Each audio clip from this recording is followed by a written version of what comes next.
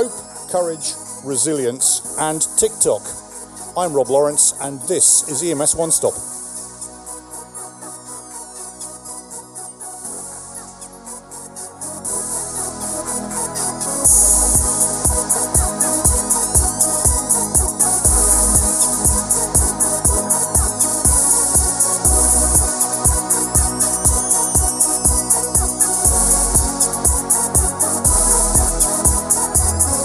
This episode of EMS One Stop is brought to you by Lexipol, the experts in policy, training, wellness support and grants assistance for first responders and government leaders.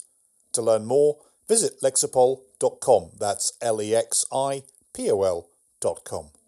Hello and welcome to another edition of EMS One Stop, and we are continuing our series from the American Ambulance Association Stars of Life meeting here in Washington, D.C.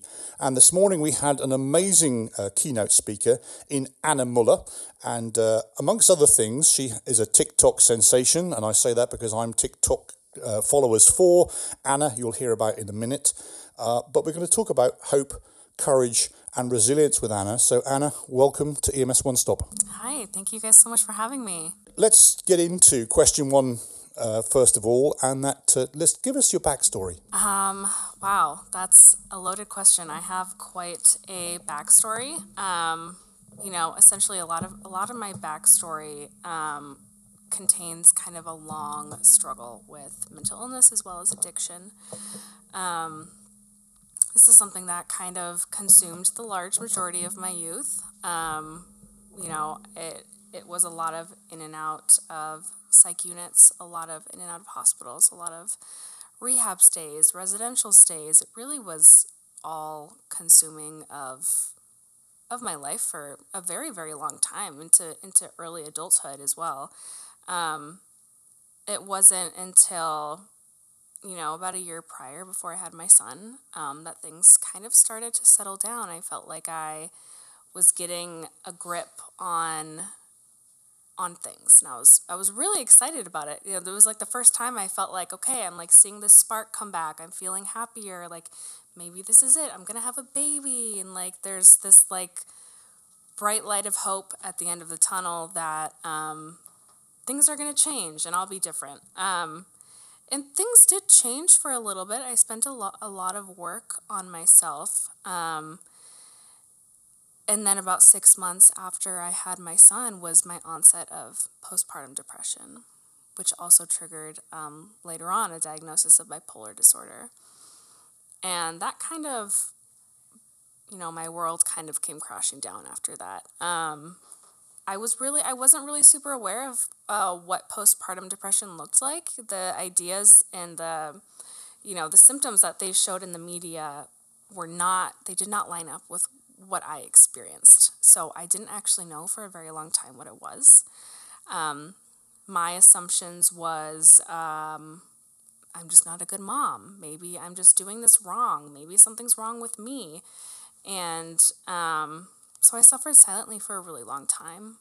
I didn't get help until about 16 months out from having my son, where it was forced upon me. I did not seek it. That's kind of where this ties into EMS, where there was an intervention. And the reason I'm here today is that was my paramedics doing. That's what got the ball rolling on me getting help, was the intervention that they gave me. Thank you for that opening story, and obviously, we're glad that your paramedic gave you the right advice. And we've had a lot of discussions here with our stars of life who have all done, some really heroic things. But of course, one of the key things about being the medic coming into a patient is that, the patient, or in this case you, are probably having one of the worst days of your life. And the medic, of course, perhaps deals with somebody having 5 or 6 or 7 or 8 worst days of their lives every day. And actually to bring, some treatment, some hope. And in your case, this clearly helped and started you off on the journey. So, what happened next? Yeah, what happened next was a moment of crisis for me as I was driving, actually. I came home from a therapy session, and I hit a low point. I was defeated. I did not feel seen. I did not feel heard. I did not feel like I had any more options.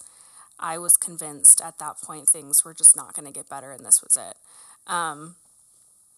There was a point when I was driving that I had come to this really scary realization that I was not able to keep myself safe anymore. I started panicking as I was driving. I was having a difficult time breathing. I was not very coherent, so I immediately pulled over at the nearest parking lot, right off the freeway. And I noticed this large concrete wall that kind of separated the parking lot from the freeway. And at that point, I felt like I had two choices in front of me. I could rev my engine and go straight into the wall, and this would be done. And maybe even look like an accident. Maybe people trying to piece together what happened, maybe they wouldn't be so angry with me. Maybe there would be less questions. Maybe it was an accident. My second option was I could call someone, and that was the scarier option for me. I get a lot of questions of like, well, you had like these two options. What made you choose? What made you choose to call? Which would be my next question. So Yeah. It was, I had a moment where I thought about my son, and that was what did it. It was a really quick burst of courage. It did not last long, but it was long enough for me to pick up my phone. And I picked up my phone and I typed in 911 and I called. And I essentially reported myself, which is never something I imagined I would do. You don't hear about that very often, people reporting themselves. I've been reported before, but it was never me who did it. I told him I was panicking. I was not really clear with my intentions on the phone. I couldn't get a lot of words out at the time. But the paramedics got to me really quickly. And the most moving part about this was their interactions with me and the words that they said to me. They didn't approach me like a psych patient or a crazy person. I didn't feel like a burden. They just talked to me like they would a family member, a friend. Like I felt very human, which was nice because I was going through an experience where I did not feel human. I felt like I was crazy. And they just leveled with me and they talked to me with such compassion and empathy. And mind you, I was not an easy patient. I was not cooperative. I was very resistant. I was not listening very well. I was regretful that I called in the first place. So this was a task for them. Looking back, I very much admired the way they handled that because I know that could not have been easy to watch. That could not have been easy for them to do. This kind of goes into this viral video that I had on TikTok. I told this story and I shared these words that the paramedic said to me, and something I was muttering over and over to them was, I can't do this. I can't do this anymore. I can't. And the most powerful phrase that he said to me is he just said, one more time. Let's try one more time. And it was something that immediately made me feel seen. It made me feel like I was not alone in this. He was like, I'm here. We're going to take this a step at a time. It wasn't the typical response of like, stop. It's not a big deal, or getting frustrated with me because I was frustrated. It was the calm presence that they had and their willingness to just sit there with me and have that moment with me without making me feel inferior to them. That was essentially what made me kind of cooperate and get into the ambulance and get help and kind of start that journey of getting better and seeking the medical attention that I really, really needed at the time. Anna, thousands of paramedics and medics are going to listen to this podcast, and it's interesting because the job that we do, we see a patient, we transport them, or we find, in the nicest possible sense, a disposal for them. And sometimes you don't get a chance to connect with the outcomes. And so this, for some who have had, dealt with behavioural health, with folk with mental health issues, etc., disorders, don't get to hear what happens to their patient next, because literally they get on to the next job. And so what you've just done just then is actually to talk to a lot of medics who may have met folk perhaps like you, but never really worked out what happened, the outcomes, and what you've sort of truly reflected on. So first of all, thank you for doing that. And I think those few words will be a great tonic for folk that are listening, that are out there in the truck, on the street right now. So that's fantastic. Now, of course, you then channeled all of this into telling the story, into helping others. And so talk a little bit about that. Yeah. After the hospital stay, I did a lot of treatment. I did a partial hospitalization program. I did an outpatient program. And during that time, I was so frustrated that it had gotten to this point because I didn't see any conversations about it. No one was talking about mental health openly. No one was talking about postpartum specifically or bipolar disorder. Like, they were like these dirty little secrets that people were just hiding. We knew they were there. They just weren't being aired out. And that seemed so silly to me that people weren't talking about such an important thing.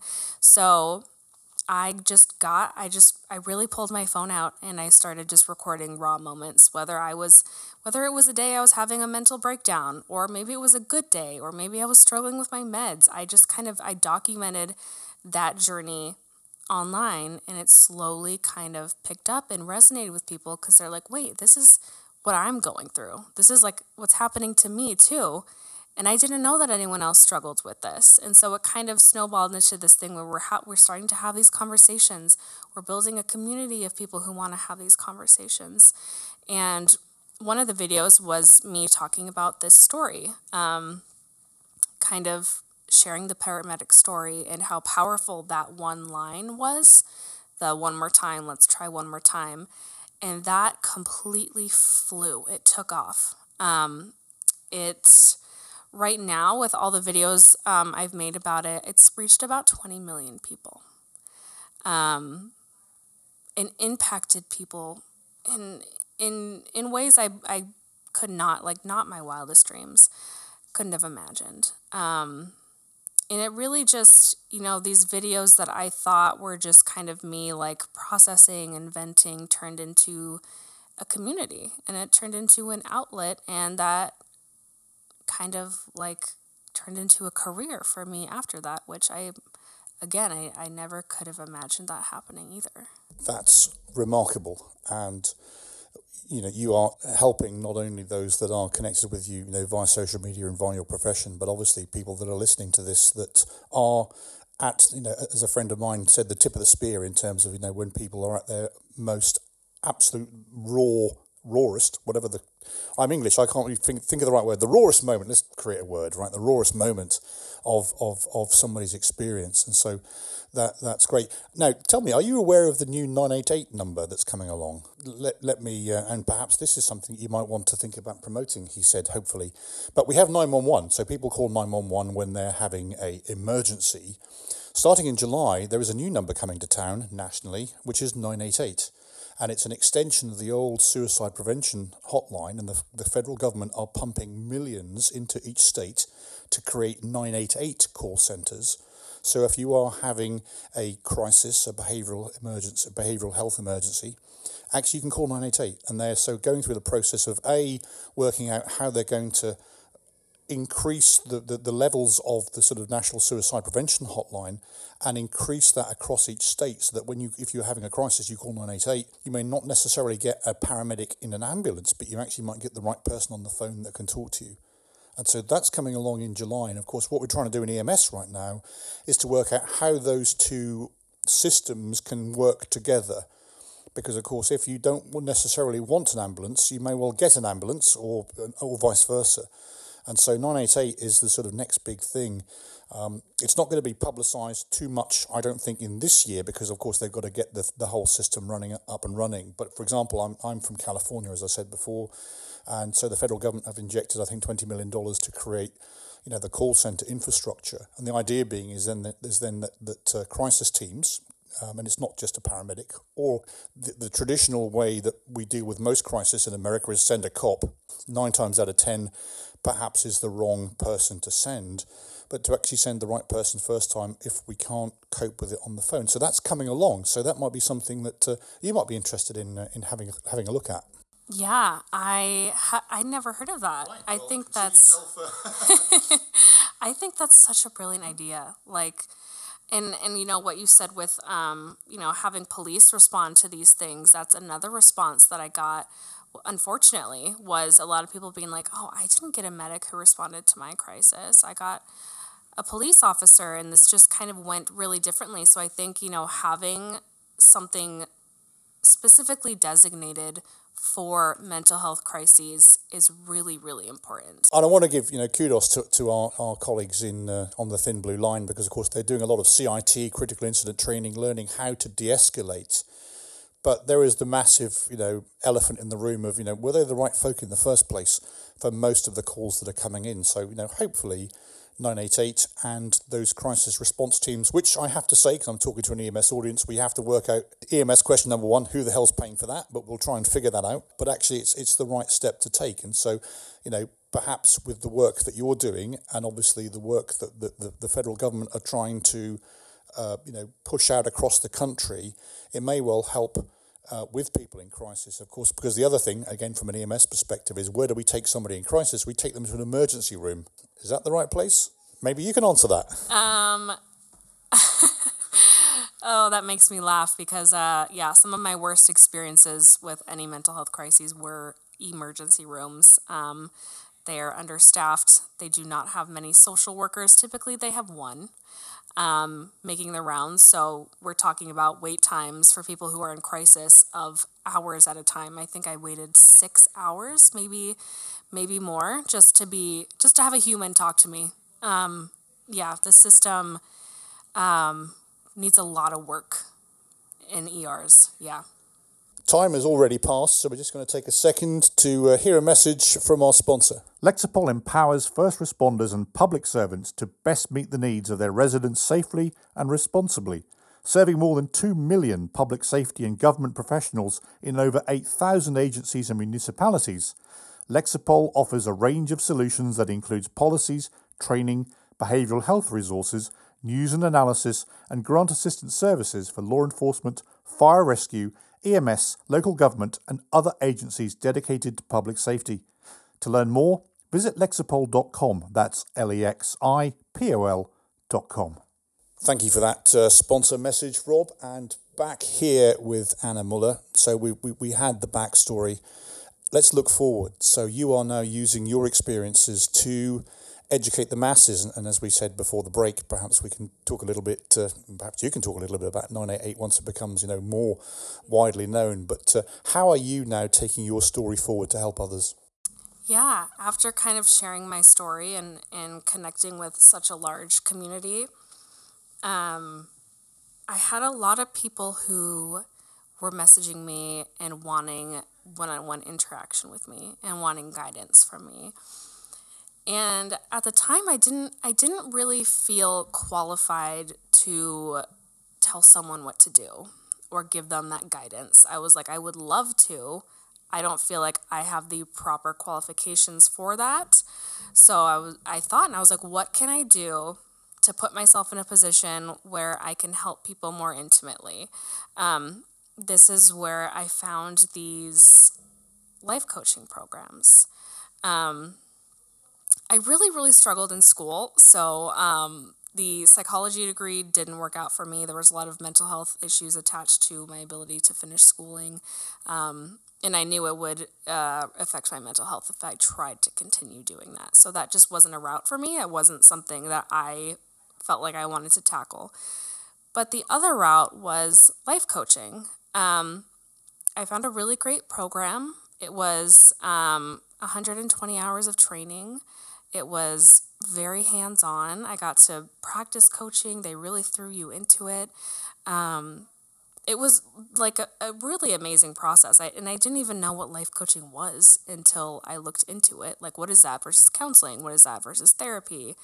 So how do you define that? Yeah, so that's a great question. So many people are like, what is the difference even? Therapists and counselors, they do a lot of processing. They do a lot of trauma work. They can give medical advice.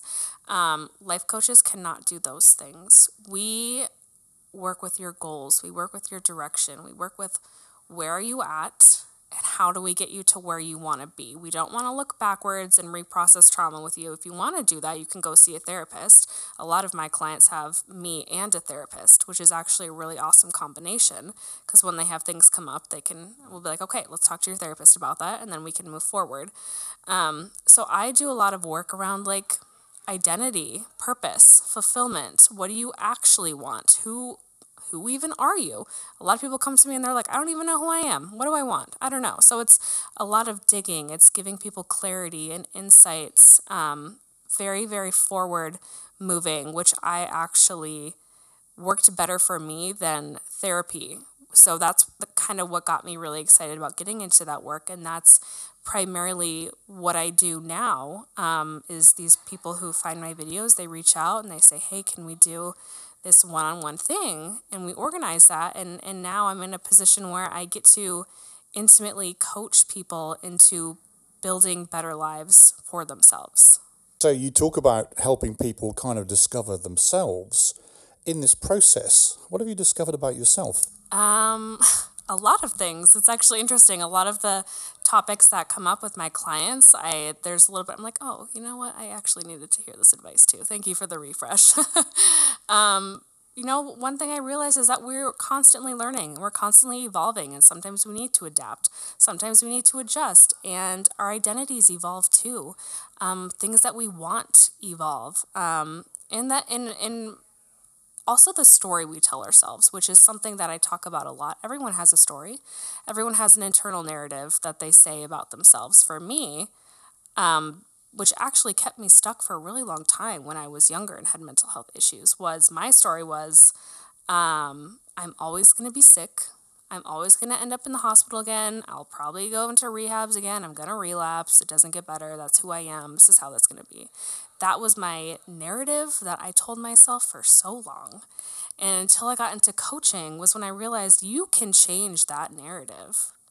You can change the story you tell yourself. And when you change that story, you start making different decisions and you take different actions and you get different results. And that's how you can kind of slowly transform your life into a different one and maybe a better one. That was a great answer. As we kind of wrap up, again, you have been seen by a couple of paramedics. First of all, and this is sort of a two-part question, have you ever met up with those guys or that person again? And what do you say to our guys that are on the trucks and even the cops that might listen about, how to approach a behavioral health patient? Unfortunately, I have not found my medics yet. We are in that process of kind of trying to do that. I've reached out a few times to try and get some information, and I have not had the best of luck yet. However, so awesome that I could attend and be here, because I've had people reach out and be like, hey, I can help you connect. I can help you make these connections. So I think going forward, I'm still going to kind of put in those efforts because they deserve to hear the impacts that they've had. This huge movement, these were not words that I spoke.